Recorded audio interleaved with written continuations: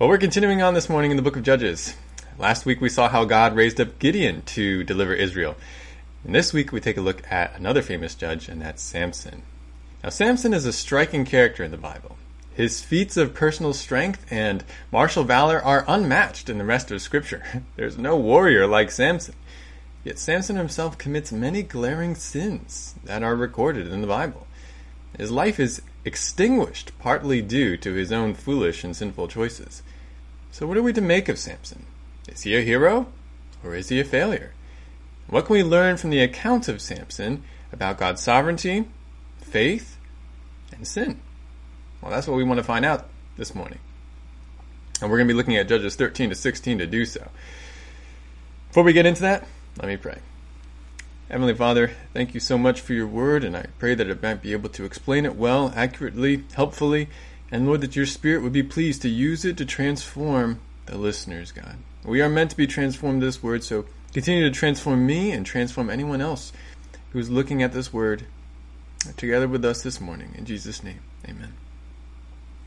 If you have your Bibles, please open to the book of Judges, chapter 13. Judges 13. Now, we've got a lot of text to cover in Judges 13 to 16. What we're going to do is we're going to highlight some verses as we move through, and others I'm just going to summarize, paraphrase, so that you have an idea of what's going on. We're starting Judges 13, though, and this is that first section of Samson's life describing his birth. Look at Judges 13, verse 1. Judges 13, verse 1 says, "Now the sons of Israel again did evil in the sight of the Lord," that is, Yahweh. They did evil in the sight of Yahweh, so that Yahweh gave them into the hands of the Philistines 40 years. All right, here we go again in the book of Judges.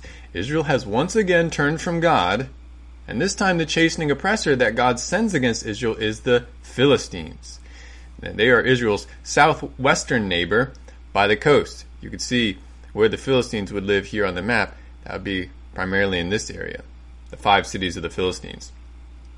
So God is disciplining Israel for once again turning away with the Philistines. But is that all that God is doing? Let's read on a little bit more in verses 2 to 5. Judges 13, 2 to 5. "There was a certain man of Zorah, of the family of the Danites, whose name was Manoah. And his wife was barren, and had borne no children. Then the angel of Yahweh appeared to the woman, and said to her, Behold now, you are barren and have borne no children, but you shall conceive, and give birth to a son. Now therefore, be careful not to drink wine or strong drink, nor eat any unclean thing. For, behold, you shall conceive and give birth to a son, and no razor shall come upon his head. For the boy shall be a Nazirite to God from the womb, and he shall begin to deliver Israel from the hand of the Philistines." Let's make a few observations from what we just read. Verse 2 says that we have this special family in the town of Zorah. Zorah is in the Sorek Valley. And again, I'll show this to you on the map. The Sorek Valley in the Shephelah of Judah. The Shephelah, or the Shvela, is the low foothills between the coastal plain. You might remember this in the geography lesson that we did. The coastal plain and the hill country. So hill country of Judah over here, coastal plain of Philistia over here. The Shephelah is in between, and there are a series of valleys in the Shephelah. And one of those valleys is the Sorek Valley. On the eastern end of that valley, we have the towns of Zorah and Eshtaol, and we have a family here from the town of Zorah, from the family of the Danites. This, by the way, just to reiterate something I said in the geography class, the Shephelah is a transition zone between the coastal plain and the hill country. You got the low foothills here, but it's also a political transition zone. This is more Philistia over here. This is Israel on this side. And there's a little bit of mixture in between. Sometimes patternization, sometimes battle. But anyways, we're in that buffer zone or that transition zone in the Sorek Valley. Now, Manoah and his wife are barren. His wife is not able to have children. But she gets a visit from the angel of the Lord. The angel of Yahweh appears to Manoah's wife and tells her that she will have a child, and a special child, a son. In verses 4 and 5, the angel gives directions regarding this son, and we hear why in the middle of verse 5. He says, "The boy shall be a Nazirite to God from the womb." Nazirite? What's a Nazirite? Well, the term Nazirite literally has the idea of devoted one or separated one who's been devoted or dedicated to God. But the term has a technical meaning in Hebrew. It goes along with a certain set of instructions that Moses gives in Numbers 6, 1-8, which describe the law of the Nazirite vow. The law of the Nazirite vow. You see, in Israel, a man or a woman could take a certain voluntary vow known as the Nazirite vow, in which the person sets himself apart to God for a particular period of time as an act of worship. And for the duration of this vow, a person was to abide by 3 particular parameters. They were to stay away from alcohol or anything that had to do with grapes. They couldn't even eat raisins. They were to not shave their hair, probably not cut their hair either, and they were not to become ceremonially unclean.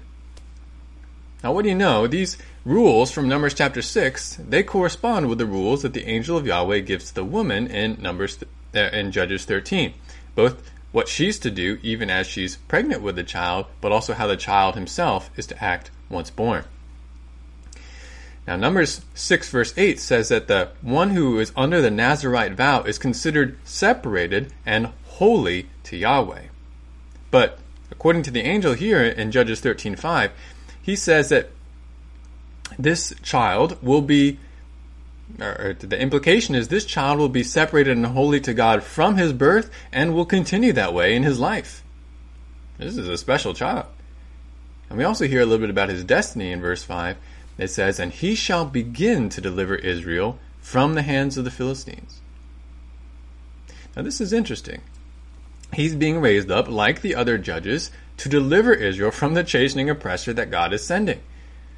But notice it says he shall begin to deliver. Does this mean that someone else is going to finish what this coming one starts? Now we're not going to read the rest of chapter 13. I would recommend that you do so later. But just look down at the end of the chapter in verses 24 and 25 where we see this son actually being born. It says in verse 24, "Then the woman gave birth to a son and named him Samson. And the child grew up, and Yahweh blessed him. And the Spirit of Yahweh began to stir him in Mahanadan, between Zorah and Eshtaol." Now, the boy is born and he's named Samson. And that's kind of a curious choice for a name because Samson means something like solar or a child of the sun. Perhaps his parents believed that Samson would function like a dawn of blessing for Israel. We hear in verse 25 that God's Spirit is with Samson and it stirs him up to action. But what's Samson going to do? Let's take a look at the next chapter. Judges 14. And we're going to start with verses 1-6. Look at Judges 14, 1-6. The Word of God continues, "Then Samson, all grown up now, went down to Timnah and saw a woman in Timnah, one of the daughters of the Philistines. So he came back and told his father and mother, 'I saw a woman in Timnah, one of the daughters of the Philistines. Now, therefore, get her for me as a wife.' And his father and mother said to him, 'Is there no woman among the daughters of your relatives, or among all our people, that you go to take a wife from the uncircumcised Philistines?' But Samson said to his father, 'Get her for me, for she looks good to me.' However, his father and mother did not know that it was of Yahweh, for he was seeking an occasion against the Philistines. Now at that time, the Philistines were ruling over Israel. Then Samson went down to Timnah with his father and mother, and came as far as the vineyards of Timnah. And behold, a young lion came roaring toward him. The Spirit of Yahweh came upon him mightily, so that he tore him, as one tears a young goat, though he had nothing in his hand. But he did not tell his father or mother what he had done." Let's make some more observations here, just briefly. Notice in verse 1 that Samson goes to Timnah. That's a city in the middle of the Sorek Valley, so right in that transition space. And it's while in Timnah that a certain Philistine woman catches Samson's eye. Comes back, tells mom and dad that he'd like them to arrange a marriage to obtain this Philistine woman as Samson's wife. Remember, in those days, it was the parents who were responsible for arranging marriages, primarily. But was it right for an Israelite son to marry a Philistine? Well, no, it wasn't. Deuteronomy 7, verses 1-6, as we've mentioned many times in Sunday school, God forbids the Israelites from intermarrying with the idolatrous people of the land. There's a chain there. God says intermarriage with these pagan peoples will lead to idolatry, and your idolatry will lead to you turning away from me, and your turning away from me will lead to my judgment on you. So God says, don't marry with these people. But Samson might have said, that prohibition in Deuteronomy 7 verses 1 to 6, it specifically forbids intermarrying with the Canaanites in the land. And the Philistines are not Canaanites. So technically, I am not forbid by God from marrying a Philistine. Was that right? Well, I think if that is indeed his reasoning, that would not be paying attention to the principle of Deuteronomy 7, 1 to 6. Yes, the Canaanites are highlighted in that passage specifically, but the reason that they're highlighted is that they do not serve Yahweh. They are an idolatrous people. The principle is that if you marry an idolater, you will be led astray from Yahweh. So certainly this principle would hold with others who are not Canaanites, but who are also idolatrous, non-Yahweh worshippers or syncretistic worshippers. By the way, the scripture is totally consistent here. Old Testament and New Testament, God reiterates multiple times that his people are not to marry those who don't follow Yahweh, who don't believe in God. Even in the New Testament, when it talks about someone getting remarried, Paul says, only in the Lord. That's the same for us believers today. We are not to be joined with idolaters, just as Israel was not to be joined, because it tends to lead one astray.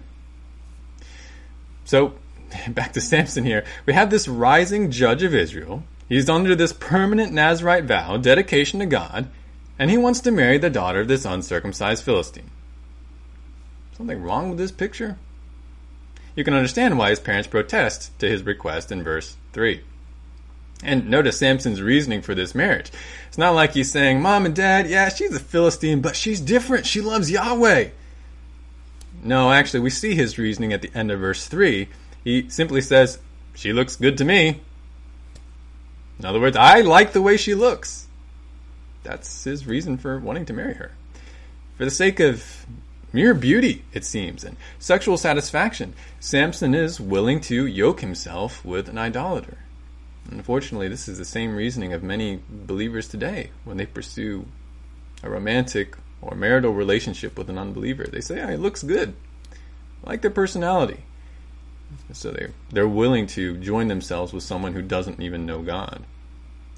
And it's not as if there weren't any good-looking Hebrew women. Like his parents say, this path from Samson is totally unnecessary.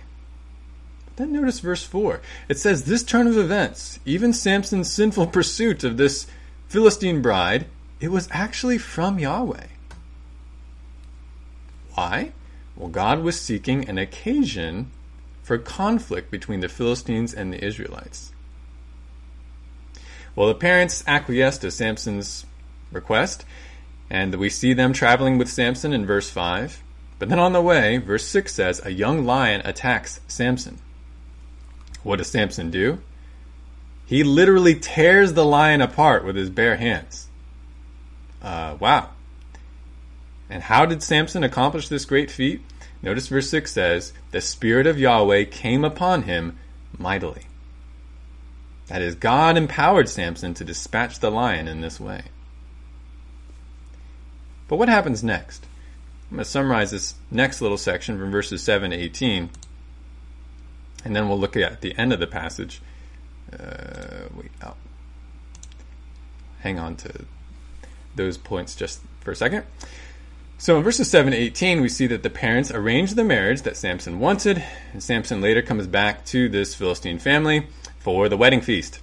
But on the way, Samson spots some bees making a nest with honey in the carcass of the lion that he killed. And besides enjoying a bit of this dead lion honey and sharing it with his parents, Samson gets a great idea for a riddle at the upcoming 7-day wedding feast. And he and his wedding companions, he's got 30 wedding companions at the feast, they're all Philistines, they both wager 30 changes of clothing over this riddle. Now, by the way, that's kind of a big deal. Remember, a change of clothes was a luxury back then. A person might not have might have only 1 or 2 changes of clothes. So 30 changes of clothes, that's quite a wager. And the riddle is to guess what the following statement means. Out of the eater came something to eat. Out of the strong came something sweet. This is from verse 14. Samson poses this to his guests and says, tell me what this means. Well, 3 days go by. The wedding guests cannot figure out the riddle, so they resort to cheating and even death threats in order to discover the answer. They approach Samson's wife. They threaten to burn her and her father if she does not procure the answer from Samson. So you can imagine she was pretty motivated to discover the answer. And so she pressures Samson. She weeps before him for the rest of the wedding feast. That probably was not a really nice celebratory thing. Certainly not what Samson was expecting. She's weeping before him, pressing him, saying, if you love me, why don't you tell me the secret? Samson eventually gives in and tells his wife. She in turn tells her kinsman. And what do you know? The kinsman tells Samson just in the nick of time, the last day of the wedding feast. And they say, oh, well, strong as a lion and the sweetness is honey. You must be talking about honey coming from a lion. Well, pay up, Samson. You owe us 30 sets of clothes. Well, Samson knows what really happened and how they obtained their answer, and he's pretty upset. Look at Judges 14, verses 19 to 20. It says, Then the Spirit of Yahweh came upon him mightily, and he went down to Ashkelon and killed 30 of them, that is, Philistines, and took their spoil and gave the changes of clothes to those who had told the riddle. And his anger burned, and he went up to his father's house. But Samson's wife was given to his companion, who had been his friend. Oh boy.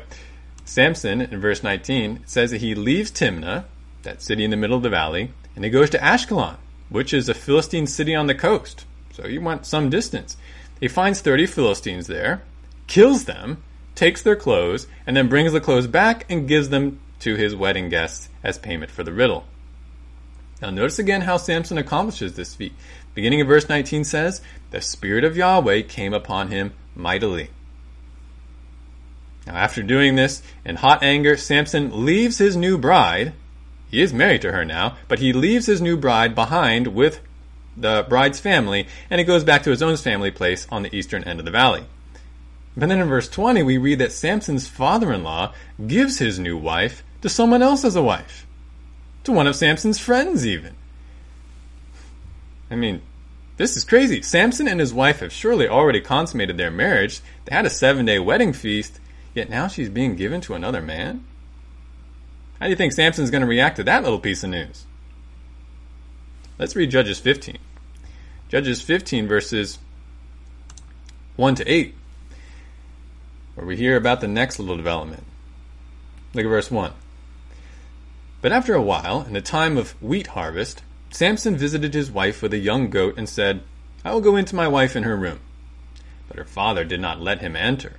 Her father said, I really thought that you hated her intensely, so I gave her to your companion. Is not her younger sister more beautiful than she? Please let her be yours instead. Samson then said to them, This time I shall be blameless in regard to the Philistines when I do them harm. Samson went and caught 300 foxes, and took torches, and turned the foxes tail to tail, and put one torch in the middle between two tails. When he had set fire to the torches, he released the foxes into the standing grain of the Philistines, thus burning up both the shocks and the standing grain, along with the vineyards and groves. Then the Philistines said, Who did this? And they said, Samson, the son-in-law of the Timnite, because he took his wife and gave her to his companion. So the Philistines came up and burned her and her father with fire. Samson said to them, Since you act like this, I will surely take revenge on you, but after that I will quit. He struck them ruthlessly with a great slaughter, and he went down and lived in the cleft of the rock of Etam. Oh boy, things are really heating up between Philistia and Israel, even literally. We see in verses 1 and 2, Samson's father-in-law attempts to appease Samson after giving away his wife, appease Samson with another bride. This attempt does not work. Notice in verse 3, Samson says this time he's going to be blameless when he harms the Philistines. And then we see how he does so. A very remarkable feat. Samson, first, catches 300 foxes. Now, don't skip over that detail. I'd say it's pretty hard to catch one fox. I don't know if any of you have ever tried. but he catches 300 of them. How did he do it? How long did it take to do it? And how did he take care of the foxes until he had enough to unleash on Philistia? Text doesn't say, but apparently he did it. He caught 300 foxes. And then, second, he ties pairs of foxes' tails together with a torch between them, and then unleashes them in the dry standing grain of the Philistines. Panicked foxes probably ran all over the land with their fire in their tails. The Philistine crops, the vineyards, and the tree groves are all devastated, destroying the food supplies of the Philistines. Of course, seeing this, the Philistines get pretty mad, and when they find out the reason for Samson's action, they burn Samson's wife and his father-in-law to death. How does Samson react to that?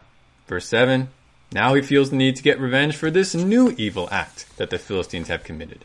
And in verse 8, we don't get the particulars, but at some location, Samson fights alone against the Philistines and says he accomplished a great slaughter before going to hide at a certain rock.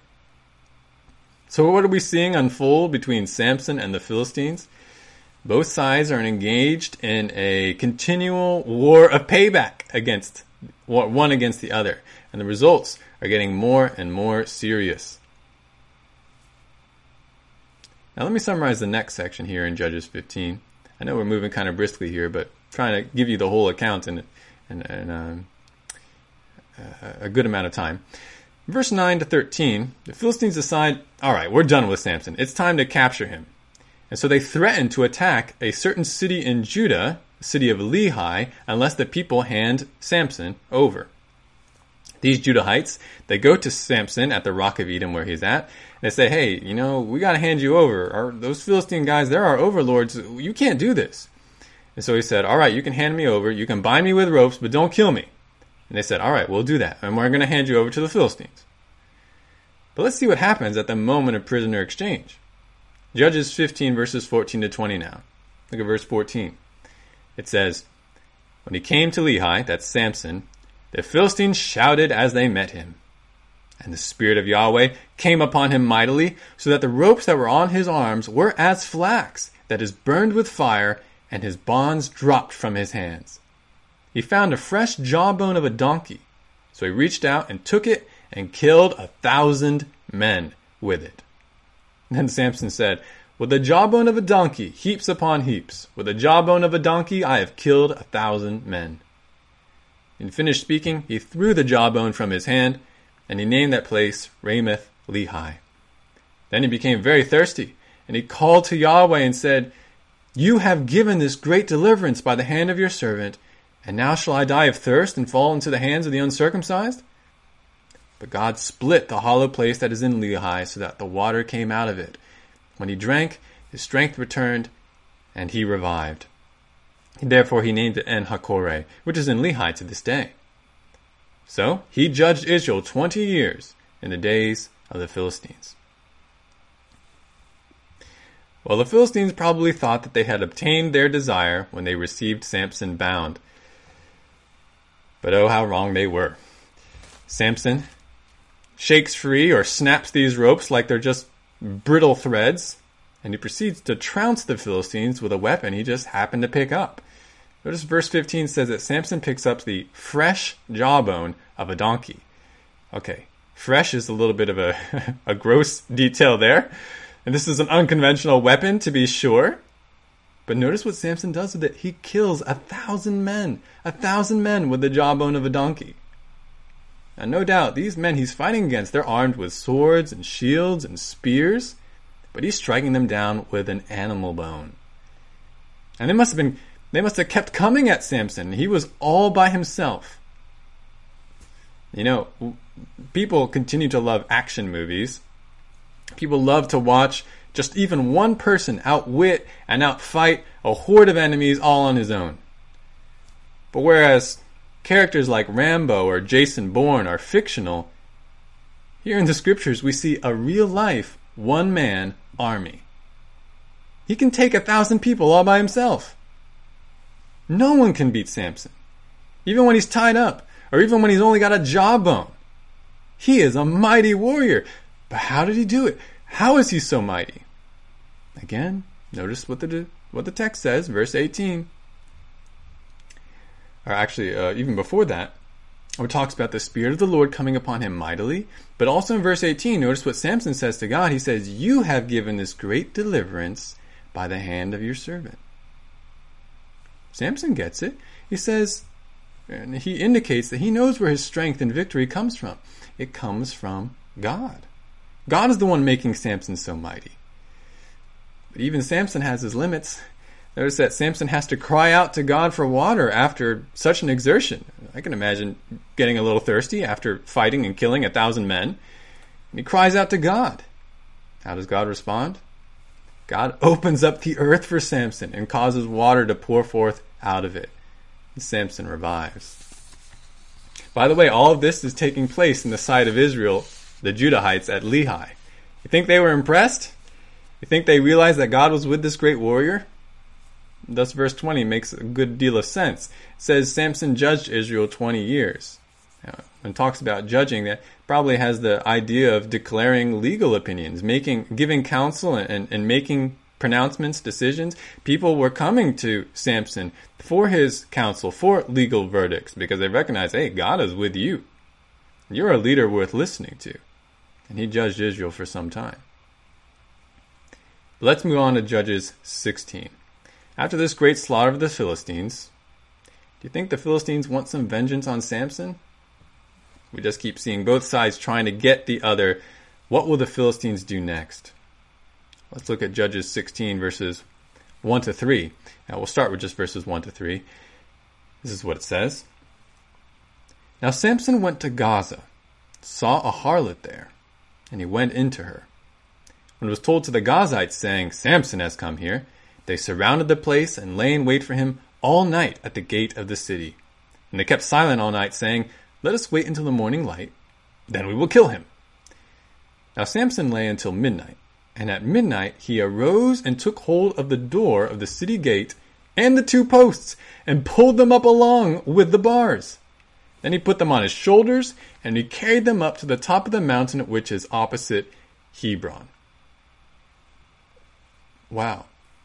Now, verse 1 here is a little bit troubling. We're told that God's judge goes to Gaza, which is another Philistine coastal city. Philistine city. He goes there, he encounters a prostitute, and he sleeps with her. Samson, what are you doing? He seems to hate Philistine men, but loves Philistine women. The Philistines try to use this immoral rendezvous to ambush Samson. But what does Samson do? He leaves in the middle of the night, and he rips out the gate of the city, and he carries it all the way to Hebron. Hebron, by the way, is not close by. Let me see if I can go back to one of my earlier maps here. And just to show you that. Okay. Hebron is not close by. Here's where Samson is over in Gaza. He rips out the city gates, and he goes all the way to Hebron. First of all, this is a long distance away, and first of all, he's going up a substantial amount of elevation to get there. This is coastal plain. He has to go through the low foothills over here in the Shephelah, and then he goes up into the hill country of Judah, carrying these gates on his shoulders until he gets to the top of a mountain opposite Hebron. This guy is insane in his strength.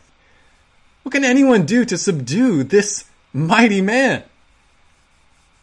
Well, Samson does have a weakness, and the Philistines are about to exploit it. Because look at verses 4 to 6. It says, after this, it came about that he loved a woman in the valley of Sorek, whose name was Delilah. The lords of the Philistines came up to her and said to her, entice him, and see where his great strength lies, and how we may overpower him, that we may bind him to afflict him. Then we will each give you 1,100 pieces of silver. So Delilah said to Samson, please tell me where your great strength is, and how you may be bound to afflict you. Here's the third woman that Samson has become involved with. And we're told that she also is from the valley of Sorek, just like the first woman. This is the only woman in the Samson account whose name is given. She's called Delilah, a name that means something like thin thread, or delicate, or even flirtatious. Is Delilah a Philistine? Text does not identify her this way specifically. She might not be. It would be consistent with Samson's previous love interest. He loved two different women of the Philistines. It would make sense if Delilah was also a Philistine, though it doesn't say that specifically. However, she is quite willing to work with the Philistines, and we see this in verses 5 to 6. The Philistine lords, probably the 5 lords of the different main cities of the Philistines, they approached Delilah, each offering her 1,100 pieces of silver, which is an extraordinary amount of money. They offer her this money if she can discover the source of Samson's strength, find out how he can be subdued. These lords are obviously desperate to get their vengeance on Samson, and Delilah is willing to go along with their plan. In verse 6, we begin to see Delilah pry Samson for his secret. And haven't we seen this already?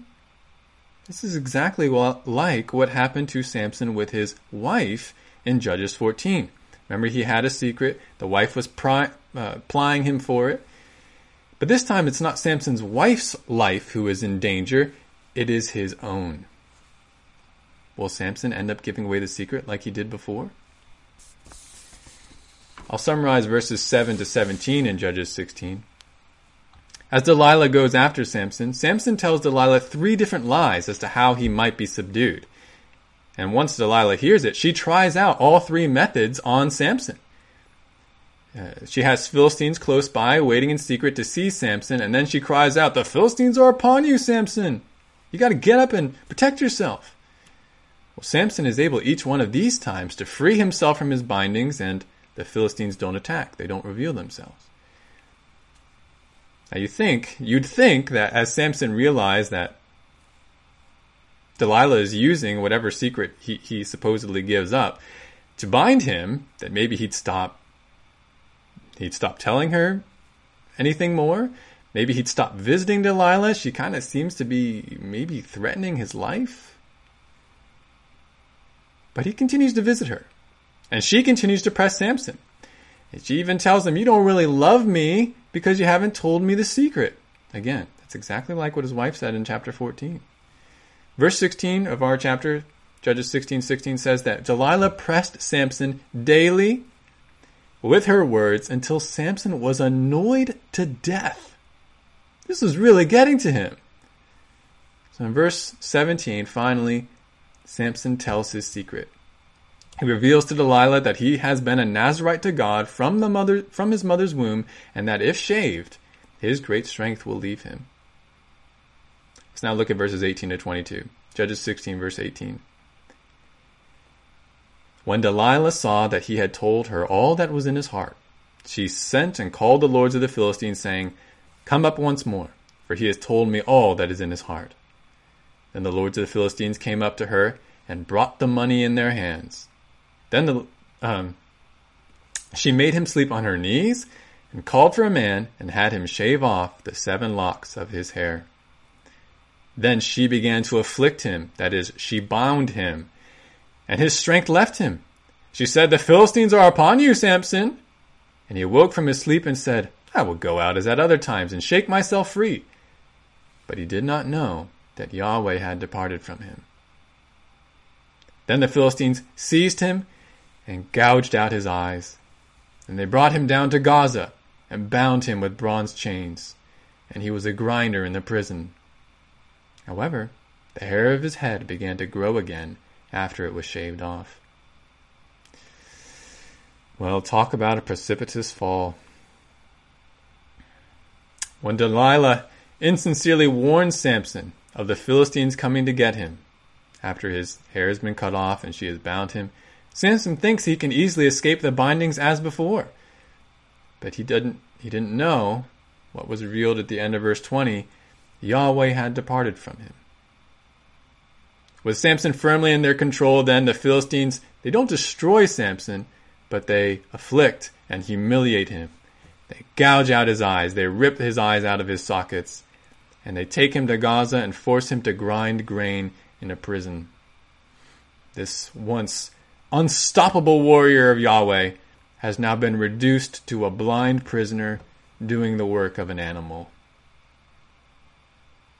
You can't get much lower than Samson is right now. Notice verse 22. says Samson's hair began to grow back. Well, you can guess how the Philistines reacted to the news of Samson's capture. We reach now the climax of the story, the climax of the account of Samson, at the end of chapter 16, Judges 16 verses 23 to 31. So now let's read this last section. It says, "Now the lords of the Philistines assembled to offer a great sacrifice to Dagon their god, and to rejoice, for they said, 'Our God has given Samson our enemy into our hands.' When the people saw him, they praised their God, for they said, 'Our God has given our enemy into our hands, even the destroyer of our country, who has slain many of us.' It so happened, when they were in high spirits, that they said, 'Call for Samson, that he may amuse us.' So they called for Samson from the prison, and he entertained them. And they made him stand between the pillars. Then Samson said to the boy who was holding his hand, 'Let me feel the pillars on which the house rests, that I may lean against them.' Now the house was full of men and women, and all the lords of the Philistines were there. And about 3,000 men and women were on the roof, looking on while Samson was amusing them. Then Samson called to Yahweh and said, 'O Lord Yahweh, please remember me, and please strengthen me just this time, O God, that I may at once be avenged of the Philistines from my 2 eyes.' Samson grasped the 2 middle pillars on which the house rested, and braced himself against them, the one with his right hand and the other with his left. And Samson said, 'Let me die with the Philistines.' And he bent with all his might, so that the house fell on the lords and all the people who were in it. So the dead whom he killed at his death were more than those whom he killed in his life. And his brothers and all his father's household came down, took him, brought him up, and buried him between Zorah and Eshtaol in the tomb of Manoah his father. Thus he had judged Israel 20 years. Really an amazing end in this account. The Philistines celebrate Samson's capture by praising and sacrificing to their god, Dagon. More than 3,000 Philistines, including the Philistine lords, probably the 5 kings of these different cities, they come together in a certain large building, maybe a temple, and they watch, or they probably feast and watch blinded Samson be forced to amuse them. As I said, you can't get much more humiliated than Samson is right now, and at the hands of his enemies, even the enemies of God. But notice verse 28. As Samson stands next to apparently the 2 central pillars of this building, Samson calls out to God. And he addresses God as Yahweh. He says, "O Lord Yahweh, please remember me." Now, when somebody asks God to remember him in the Old Testament, he's not saying, "Hey, you forgot me. Bring me back to mind, please." God doesn't forget. This is actually a statement asking for mercy. It's a plea for God's mercy and favor. "Lord, remember me. Please show special and undeserved grace to me." And he requests of God, "Please strengthen me this one last time, that I may be avenged on the Philistines from my 2 eyes." It says also in verse 30, "Let me die with the Philistines." Samson pushes with all his might on the pillars. They break, and the whole structure collapses. It's possible that this structure had a courtyard as well as an inside area, but everything collapses, and those on the roof and those inside are all destroyed. And verse 30 says, Samson killed more at his death than he did in his whole life. What a life. What a death. But what do we make of it? What are we to make of it? Let's finally look at interpretation. Let's ask some questions of interpretation based on the various sections that we've read and observed. All this came about because Samson sinned. That's a little bit cut off there. Samson sinned in wanting to marry a Philistine woman. All this came about because he wanted that. But Judges 14:4 says that this actually came about from Yahweh. Yahweh ordained this. So how can a good God want or ordain a sinful act to be done, even if it results in the accomplishment of a good purpose? This is clearly against God's will for Samson to desire this marriage, and yet God said, in a certain sense, he wanted it. How can that be? Well, this is basically another version of the problem of evil question. How can a good God ordain evil in the world? And we won't take time now to fully discuss that question and its answer. But in short, the necessary reply from Scripture is this. God, because he is God, he is able to ordain evil for his own good purposes without approving evil, being blamable for evil, or coercing the will of man to do evil. God is able to do that. We might not be able to fully comprehend that. There's certainly some mystery in this truth, but it's what the Bible teaches. Throughout this account, we see Samson making sinful and foolish choices, and he's responsible for those choices. Nobody forced him to do that. Yet, what Samson chose to do came about from Yahweh, and it was accomplishing God's good purposes. Everything's under God's control. He's sovereign, and we see that in this account. Another question. Many of Samson's actions appear to be motivated by vengeance. But isn't seeking vengeance sinful? Well, it's true. God does say in Deuteronomy 32, verse 35, that vengeance is mine, I will repay. Certainly, God's people are instructed in the Scriptures not to repay evil with evil. Still, seeking vengeance can be appropriate in certain unique contexts. For example, those who God places in authority over nations, leaders, rulers, judges, they are, in a sense, to seek vengeance, to seek justice against those who commit crimes. This is not something that people are normally allowed to do, but those who are placed in authority, they, in a sense, are commanded to seek vengeance. Also, war. War is a bit of an exception when it comes to vengeance. When a nation unjustly attacks another nation, it is fitting for the attacked nation to fight back and punish the aggressor. Now, it's not impossible that Samson sought an ungodly type of vengeance at times in these accounts, or in this account. But considering the wartime situation in which Samson finds himself, basically the war between Philistia and Israel, I think we should not be too hard on him when it comes to seeking vengeance. Remember that even Moses is commended in the books of Acts for seeking vengeance on behalf of the oppressed. So I think there is a sense in which Samson, at least in part, is seeking a godly vengeance against the Philistines. Here's another question. Wasn't God, and not Samson's hair, the source of Samson's strength?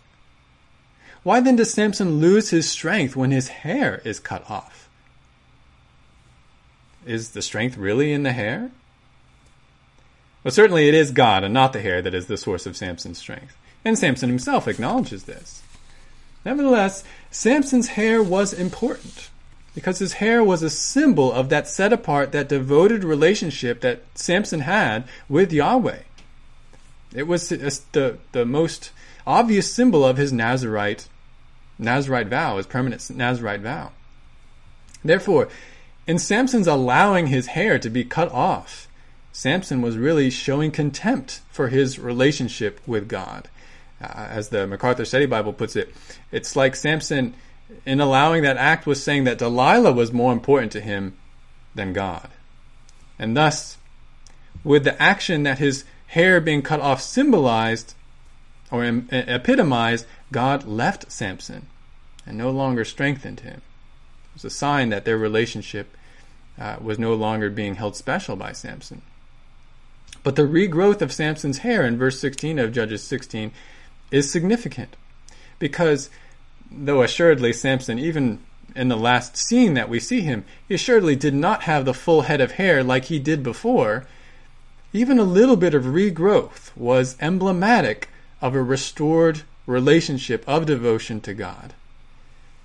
Samson's prayer at the very end is not very extensive in its wording, but his cry for remembrance before God, it is consistent with a humble heart of repentance. He's seeking a restored relationship with God simply on the basis of God's mercy. Think of the parallel with the thief on the cross in the New Testament. He says to Jesus, "Remember me when you come into your kingdom," which is like just asking for mercy. I don't deserve it, but please show me mercy. Have pity on me when you do come into your kingdom. And Samson is saying something similar here. It's really a sign of repentance. And so with this prayer, God indeed remembers Samson. And as before, he strengthens Samson for one more mighty act. So yes, the strength came from God, but that hair symbolized Samson's special relationship with God, even devotion to God. Now, speaking of Samson's last act, did Samson commit suicide? I would say no. Samson's cry, when he says, "Let me die with the Philistines," I don't take that to be a cry of despair, saying, "I just want to die." I think that's an acknowledgement that as he pursues this last valorous act against the Philistines, that he's not going to survive. I think he accepted that.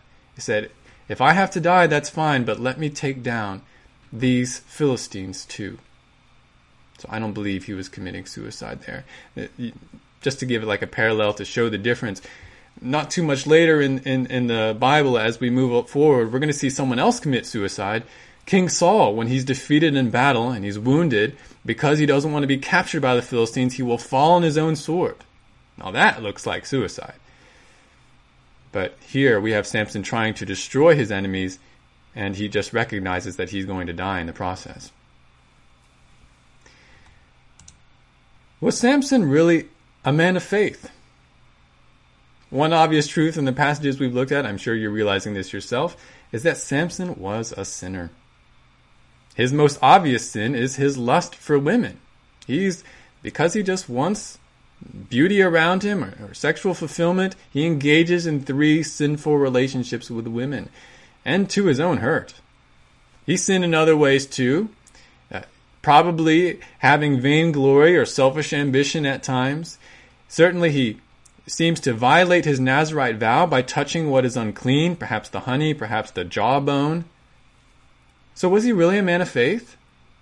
Well, listen to Hebrews. The book of Hebrews in the New Testament, chapter 11, verses 32 to 34. It says, "And what more shall I say? For time will fail me if I tell of Gideon, Barak, Samson, Jephthah of David, and Samuel and the prophets, who by faith conquered kingdoms, performed acts of righteousness, obtained promises, shut the mouths of lions, quenched the power of fire, escaped the edge of the sword, from weakness were made strong, became mighty in war, put foreign armies to flight." The book of Hebrews, the Spirit of God speaking through that apostolic representative, it commends Samson, yes, Samson, as a man of faith. Now, how did Samson demonstrate his faith? Well, I would say mostly in battle. Now, we probably don't consider fighting to be a usual or a great sign of faith, but I think part of the reason is that we don't live in a society like the ancient Hebrews did. We don't live in a society where nearly every man has to participate in war, and not just war, hand-to-hand combat. Think that's a little bit daunting, frightening? Certainly, we admire David when he goes against Goliath. For David's faith, it was demonstrated in battle. I think the same thing is really happening with Samson. He was going against the enemies of God, going into this scary experience of battle by faith and on behalf of Israel, trusting God to empower him and to grant the victory and deliverance. Samson was relying on God in his battles, and we even hear him tell God that it's God who is granting the victory. He gives the credit to God. What is that? That's faith in action, even in war and battle. It's totally consistent with even what the end of that section I read from Hebrews 11 says. It says, some of those in the scriptures by faith were made mighty in war. And that's exactly what Samson is. He's a man by faith who is made mighty in war. Now, of course, he's imperfect in many other ways, but he is a man of faith. And it shows up in his mighty, mighty acts of war. Finally, what does this account teach us about God? I think we can point to a number of different ways. First of all, we see that God is active. God is working even when he doesn't seem to be working. You say, where's that from? Well, go back to Judges chapter 13. It's interesting there. It says Israel turned away from God, but it doesn't mention anything about Israel's repentance. In fact, we're not going to see Israel repent of their idolatry before God until actually the next book, or several books later. 1 Samuel 7, when we get to the judge Samuel, finally Israel repents, and finally Israel is fully delivered from the Philistines. But that hasn't happened yet with Samson. Yet what is God doing? He approaches this couple, this barren couple, and he says, I'm going to start raising up a deliverer through you. I'm going to bring this boy, Samson, into the world, and he's going to go against the Philistines. He's going to begin the deliverance. Now again, this is the same truth we saw with Gideon. This visit from the angel of Yahweh, it shows Yahweh is paying attention, Yahweh sees the oppression of his people, and he's already working to deliver them from it. This is because God is always at work, even when we don't see it. Something that this passage shows us. We also see the goodness of God. We see that God is good, he shows patience, he shows mercy, and he shows compassion to the undeserving. I mean, look at Samson's experience. He was blessed by God in so many ways, even though he was not really totally faithful to God. He's committing this immorality. He's not taking his Nazirite vow entirely seriously. And yet God blesses and uses Samson. That is the mercy of God. That is the grace of God. And even after Samson experiences the consequences of his sin, when Samson cries out to God again, God in mercy does remember Samson. It's because God is a merciful God. He was back then. He is still today. We see also that God is good to command us to stay away from sin. We see the ruinous nature of sin, especially immorality in this passage. God is good to say, don't go there. I don't want that to happen to you. Don't be foolish in pursuing sin. We see that in this passage. We see God's sovereignty. God is able, and he clearly does here, he's able to use the evil acts of men, even the disobedience of his own people, to accomplish his grand and good purposes. And we don't take that as someone hypothetically does in the New Testament, says, oh, well, let's just do evil so that God may bring good out of it. No, we are commanded to do good and to obey God. Nevertheless, we see the amazingness of God's rule, God's sovereignty, when he uses even evil to accomplish his good purposes. You cannot thwart the purposes of God. He's in firm control. And that just goes along with the next thing we see in this passage, and that is God is powerful. Where does Samson's strength come from? It comes from God. And it's an insane strength. No one in the scriptures does the kind of strength acts that Samson does. Carrying gates around, killing 1,000 people by himself, tearing a lion apart with his bare hands. This is amazing power, but it's just God's power. And this is so easy for God. He is able to empower Samson this way because God himself is powerful. There is no God with might like the true God. He empowered Samson. He can empower other believers in him too, can't he? He's not going to do it in a miraculous way. There's no reason to expect he's going to do that in a miraculous way today like he did with Samson. That doesn't seem to be what God is doing now. But he is able to empower in a variety of ways, just as he empowered Samson, even us, for the work set before us. So we see God is good, we see he's active, we see he's sovereign, we see he's powerful, we see he's merciful, we see he's also faithful. He remains faithful to Samson. He's able to provide perfectly for those who call upon him, even us. And we also see that God is holy. God is holy and just. When Samson turned against God in a very obvious way, God left Samson. Not that Samson lost salvation, but God no longer was fellowshipping with or empowering Samson. And he will chasten us too when we turn away from him, so that we come back to him. And think of what God does with the Philistines here. Israel has not repented yet. And God says, I'm not going to let the Philistines get away with what they're doing. I'm going to bring judgment on them, even through this one man, Samson. That's because God is a God who cannot stand sin. He's holy. He's just. He cannot allow evil to get away with itself. He must judge evil. He must judge sinners. And he will. He will recompense sinners partly in this life, but certainly in the life to come. And this is why the Bible calls us again and again to be reconciled to God, so that we might experience mercy like Samson does, and not a judgment like the Philistines do. This account has much to show us about God. And I think we could even say much more about this passage. I've kind of moved quickly through it, and maybe you felt like, I want to take more time with this. Well, I hope that you do, and I hope that you will. I hope that you'll come back to these passages that we've moved through, Judges 13 to 16, read them again, study them more, talk about them together, because there's a lot to see here. Now in summary, this account of Samson is a clear depiction of the sovereignty of God, the folly of sin, and the empowerment and blessing that comes from God to those who are following God and are doing God's work. We're not going to be grabbing a jawbone and fighting 1,000 enemies, but we do have work of sanctification and evangelism and service set before us. And where's the power for that going to come from? It's going to come from God. And we are to obey by faith in that way. Well, what are some other specific applications that we can draw from this passage? I'm going to give you 4. Again, these aren't the only applications, but they're 4 that come to my mind as I read and as I go through this text with you. And I'll start with the low-hanging fruit. What's a specific way we can apply this passage? Number 1, flee sinful romantic and sexual entanglement. Isn't this the thing that brings down even mighty Samson?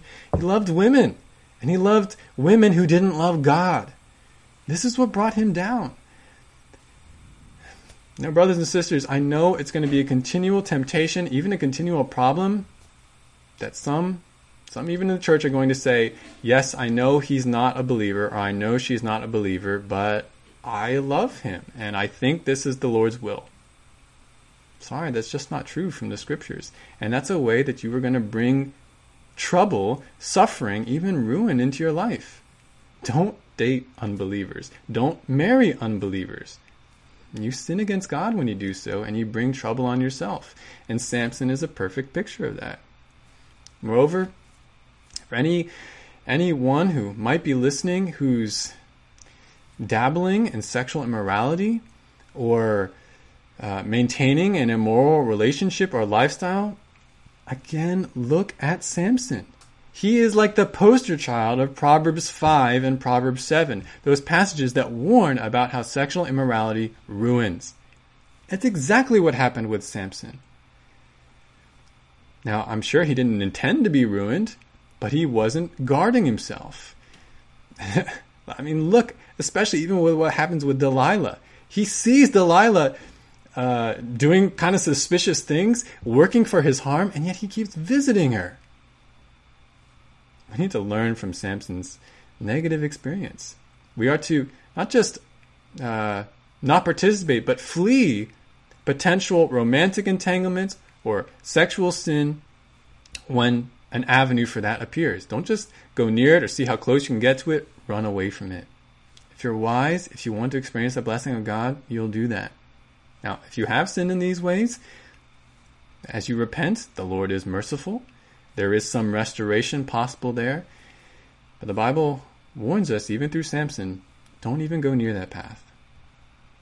That's one application. Another is, make sure that you're angry about the right things in the right way. Now, it's true. Often as Christians, we get angry over the wrong things and in the wrong way. We're usually prone to sinful anger, and that's why the Bible talks about anger being a sin. But remember, not all anger is a sin. There is such a thing as righteous indignation, and we ought to have it where appropriate. We shouldn't be okay with sin and idolatry and blasphemy in the world. I mean, consider Paul's own example in Acts chapter 17. He's walking through the streets of Athens, and he's seeing all these idols around him, and what's his response? He doesn't say, oh, well, that's interesting, or, pagans, what are they going to do? It says his spirit was provoked within him because of the idols and the idolatry he saw around him. In a certain sense, we should be provoked by the evil that we see around us. We should be provoked when we see oppression of people in sin. Now, what should that motivate us to do? Well, righteous anger always leads to righteous action.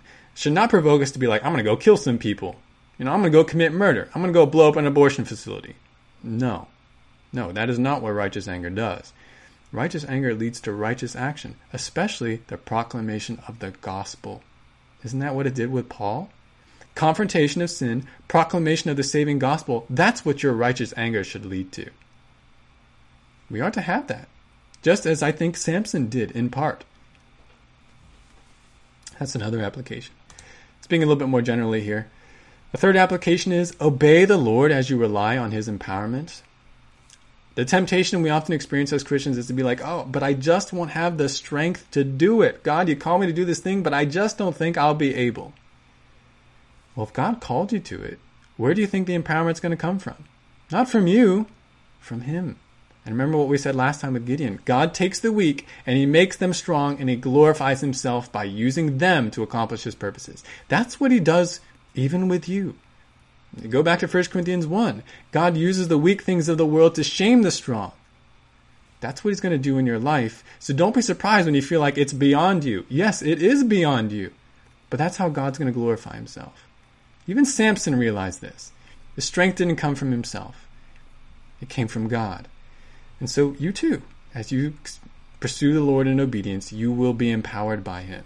Maybe not always in the way you expect, or in the proportion that you expect, but it will be enough. He will be sufficient for you, just as he was for his people in the scriptures. And then finally, wherever you do experience the grace and victory of God, give God the glory for it. Give him thanks. Don't take credit for yourself. Let all the honor and glory go to God. You overcome a sin, you say no to a certain temptation, don't pat yourself on the back. Say, Lord, thank you. Thank you for your graciousness in sanctifying me and giving me the victory here. Or you shared the gospel with somebody, or you were moved to confront sin in a loving and yet firm way. Praise God for that.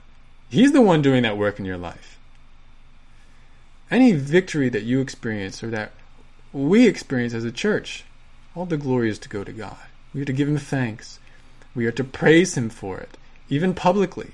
That's part of what it means to be a witness of God. We give praise to God for the good grace and victory that he shows us in Christ. That's something that should be part of your life. It was part of Samson's life, and want it to be part of ours too. I think you could probably pull more applications from this passage, but those are just 4 that I wanted to mention to you.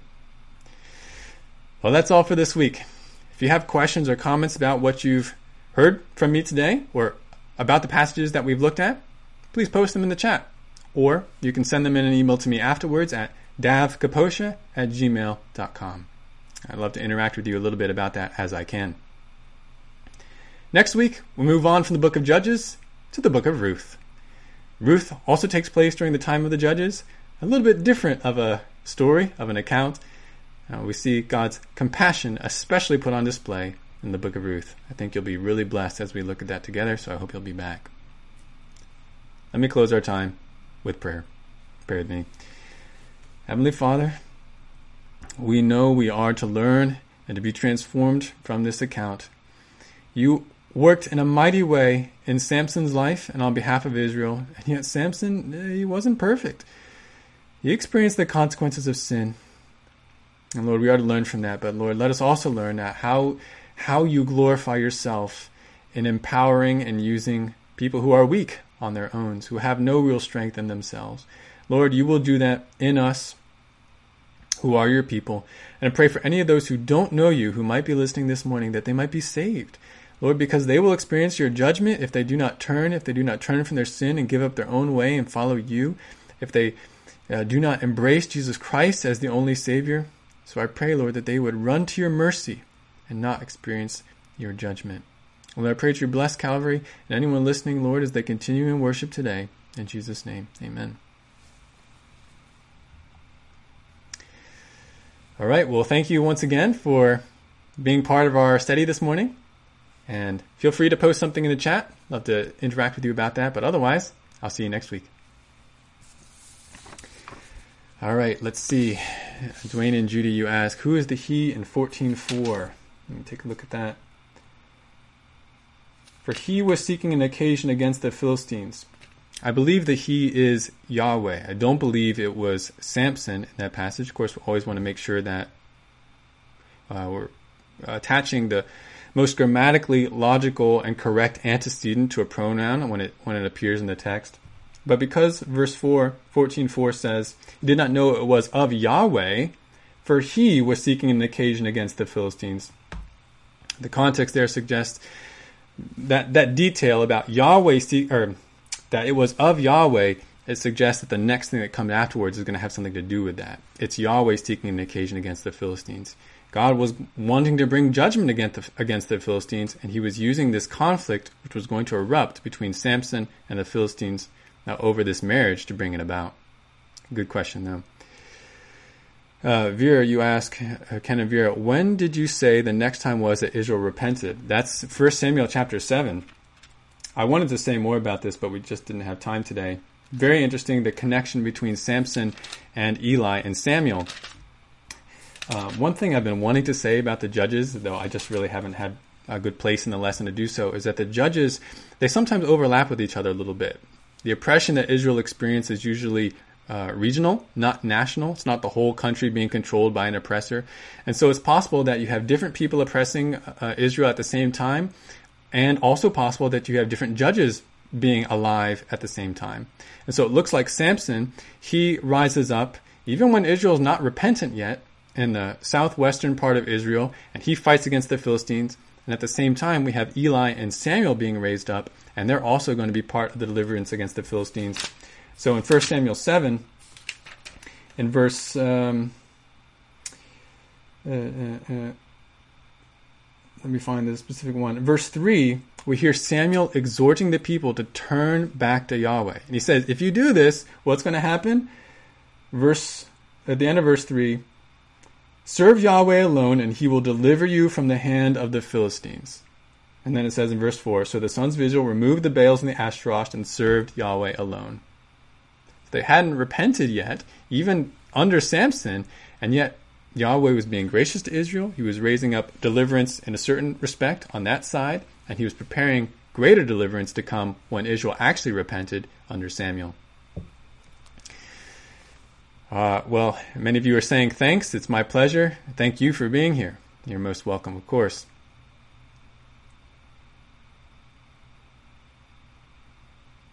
Yeah, Liz, you mentioned Samson asking his parents to get that wife for him, and they acquiesce. Is it because they were so glad to have their child? They just wanted to please him? I don't know exactly. It seems to be that Samson was pretty insistent about it, and maybe they felt like there was nothing they could do. But yeah, it does on their end. Right, yeah, you say he doesn't ask, he tells them. In some ways, those things are not different from one another. It is certainly wrong for them to acquiesce to that, just as it's wrong for Samson to pursue that. It's wrong for them to acquiesce to that. And yet, in that mysterious way, in God's sovereign way, he used that sin, he ordained that sin to bring about this purpose of causing a war, causing a conflict between Philistia and Israel.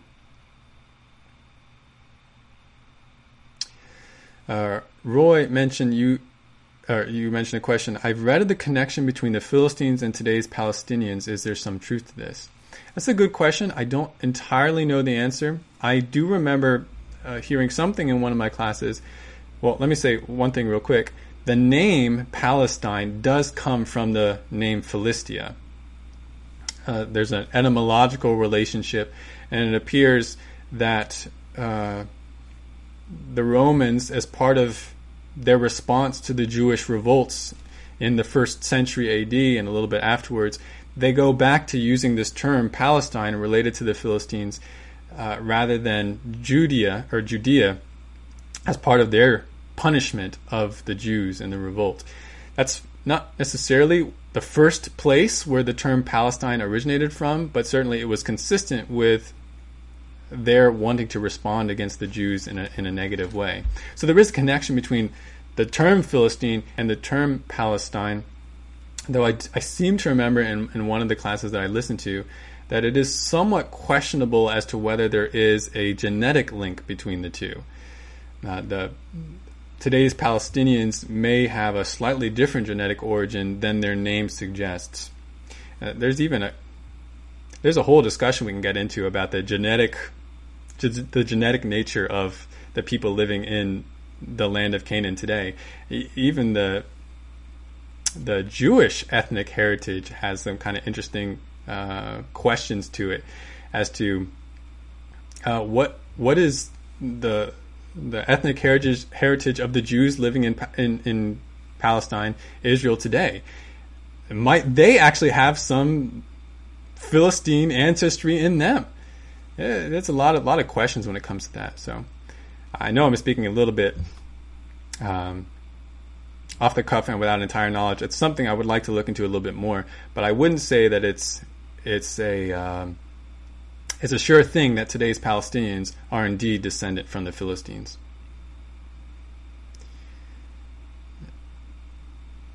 All right, Vern, you mentioned some historians say Palestine was applied by Romans to remove the Jewish association after the Hebrew revolt. Yeah, I've certainly read that, Vern. I think the Romans certainly are trying to, in a sense, erase Judaism. One of the things that we see after the rebellions, I believe after the 70 AD rebellion, is that they actually banish Jews from Jerusalem and they rename it. It's no longer called Jerusalem under the Roman Empire, but Aelia Capitolina, which is a reference to Jupiter. And so when Israel continues to rebel in 133 with the Bar Kokhba revolt, it seems this is another kind of punishment from the Romans saying we want to erase the Jewish connection to this area and we're going to call it by a new name. Now, I don't think, from what I've read, that is the origin of the term Palestine, but certainly it is part of the Romans trying to remove the association of Judaism from the land. They say, hey, there's this other term for the area, Palestine, we're going to use that instead of Judea. These are good questions, though. Any other questions or comments before I sign off?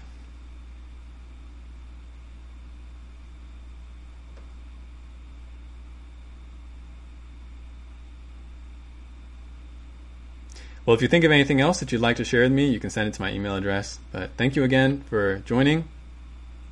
Oh, Roy, you have a comment. Yeah, Roy mentions, I have read of a Semitic genetic connection to many people in the Middle East, which makes sense as sons of Noah and later Abraham. And certainly that's true.